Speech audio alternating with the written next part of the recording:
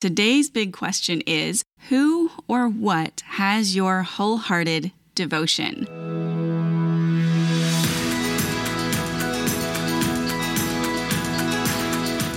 I'm Michelle Berkey, and this is God's Wisdom for Today, a weekday live broadcast series from the book of Proverbs. Just like a proverb, this show is a short, wisdom-packed nugget of truth teaching us how to live our lives well. The book of Proverbs is an invitation from God to step into the wisdom of God.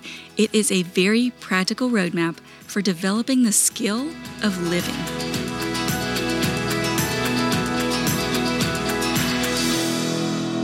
Let's dive into episode 60 today. We're at 60. That sounds like a milestone, right? It would be if it was a birthday, certainly. We're going to take a look at Proverbs 4:6. We're going to read it and talk about the language and the meaning, and then we're going to connect it to our everyday walking around lives by asking ourselves some questions. But before we get started with all that, let's pray. Father, I'm so grateful for this opportunity. I know I probably say that every single time we broadcast, but it's true. I'm grateful for the opportunity not only to be here teaching and learning from your word, but just the fact that we have your word. I'm just so grateful that you have given us such a complete and deep and amazing revelation of who you are and what you would have of us. I ask that, Spirit, you would open the scripture to us and lead us into an understanding of it that we might not have had before. Teach us what you want each of us to learn that might look a little bit different for each one of us, but I pray you would open the scripture to each one of us individually. In Jesus' name, amen. So let's read it today. It is Proverbs 4:6, and it says, "Don't abandon wisdom, and she will watch over you. Love her, and she will guard you." Chapter 4 is an overall call to follow righteousness and avoid wickedness. We're in the 5th time a dad is speaking to his son and saying, look, this is important. And in this one, it is that wisdom is worth getting and keeping. The chapter is made up of 3 discussions on the value of wisdom. Today, we have 2 commands and 2 results. Dad tells us, don't abandon wisdom, love her, and she will watch over you and guard you. If you've been with me for a while in this study, you might be sensing some repetition. We've had much this same verse in a slightly different way several times already. So before we get to actual topics in the verse, let's talk about 2 structural things. First, I want to remind you that this is Hebrew poetry. Proverbs is written as poetry in the Hebrew language.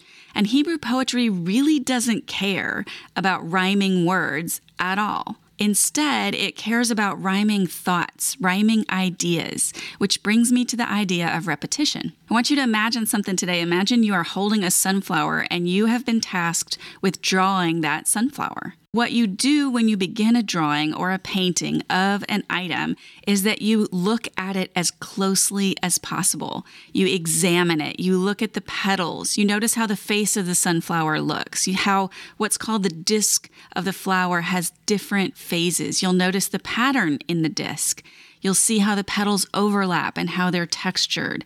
All of these things you'll notice, and you're still looking at the sunflower. You're examining it closely from all its angles. That's similar to the idea of repetition in poetry. We're going to look at all the angles of a subject, like getting wisdom, and we'll have a fuller picture by the end. Plus, remember in the Hebrew language that repetition can provide emphasis. As we come across these subjects multiple times, remember that we're examining lots of aspects of them. They might be slightly different each time we look at it so that we can have a full understanding of it by the end. Today, we have the idea of keeping and holding on to wisdom and what that does for us. Last week, we had a similar reminder to hold on to it in our hearts. Today, we have don't abandon it and she will watch over you. Love her and she will guard you. Other translations say instead of don't abandon wisdom, they might say don't forsake, or don't turn your back on, or don't walk away from. In other words, don't leave her behind. Treat her like something that you desperately want to keep next to you, like your cell phone or your wedding ring. In fact, don't just hold on to it. Don't just keep it close, as we had in last week's terminology, but we have love it. When you love someone, you care for them, you nurture them, you protect them, you honor them, and you respect them. You talk with them. You spend time with them. You know them more deeply and more intimately than anyone else. And that is what we're supposed to do with Lady Wisdom. If we do that, if we don't forsake her, if we love her, she will watch over us and guard us. Now, the roots of these words are all about protection. One has a root in the idea of a hedge of thorns around you. So can you imagine yourself standing and there is a hedge with long, nasty, sharp thorns surrounding you as protection? The other one has a more generic meaning watch over and care for. Adam and Eve were supposed to watch over and care for the Garden of Eden. David gave orders to watch over and keep Absalom safe. And the Lord keeps those who look to him. Psalm 121:7 says, "The Lord will protect you from all harm. He will protect your life." So it's this sense that if you always love and cherish wisdom, your life will be protected and guarded from harm. If you give wisdom your wholehearted devotion, she will watch over you and protect you. But notice that this is an if-then statement. In order to get the value, you must do the thing. You must not leave wisdom behind, and you must love her. So let's ask ourselves some questions. Have there been any circumstances in your life in which you left behind or ignored or forsook God's wisdom? What was the result of that? Could you say right now that you love wisdom? Why or why not?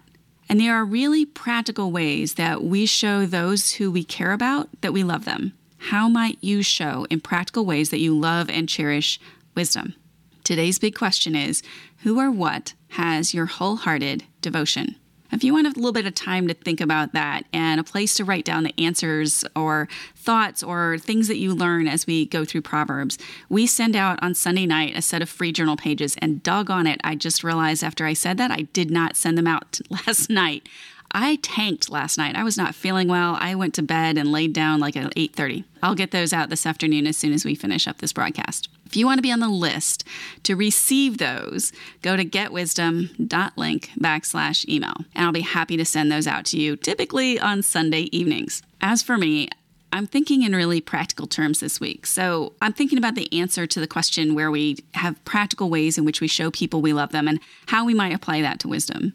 If we're having a conversation with someone we love, we pay attention, our full attention. We look at them and we aren't thinking about other things.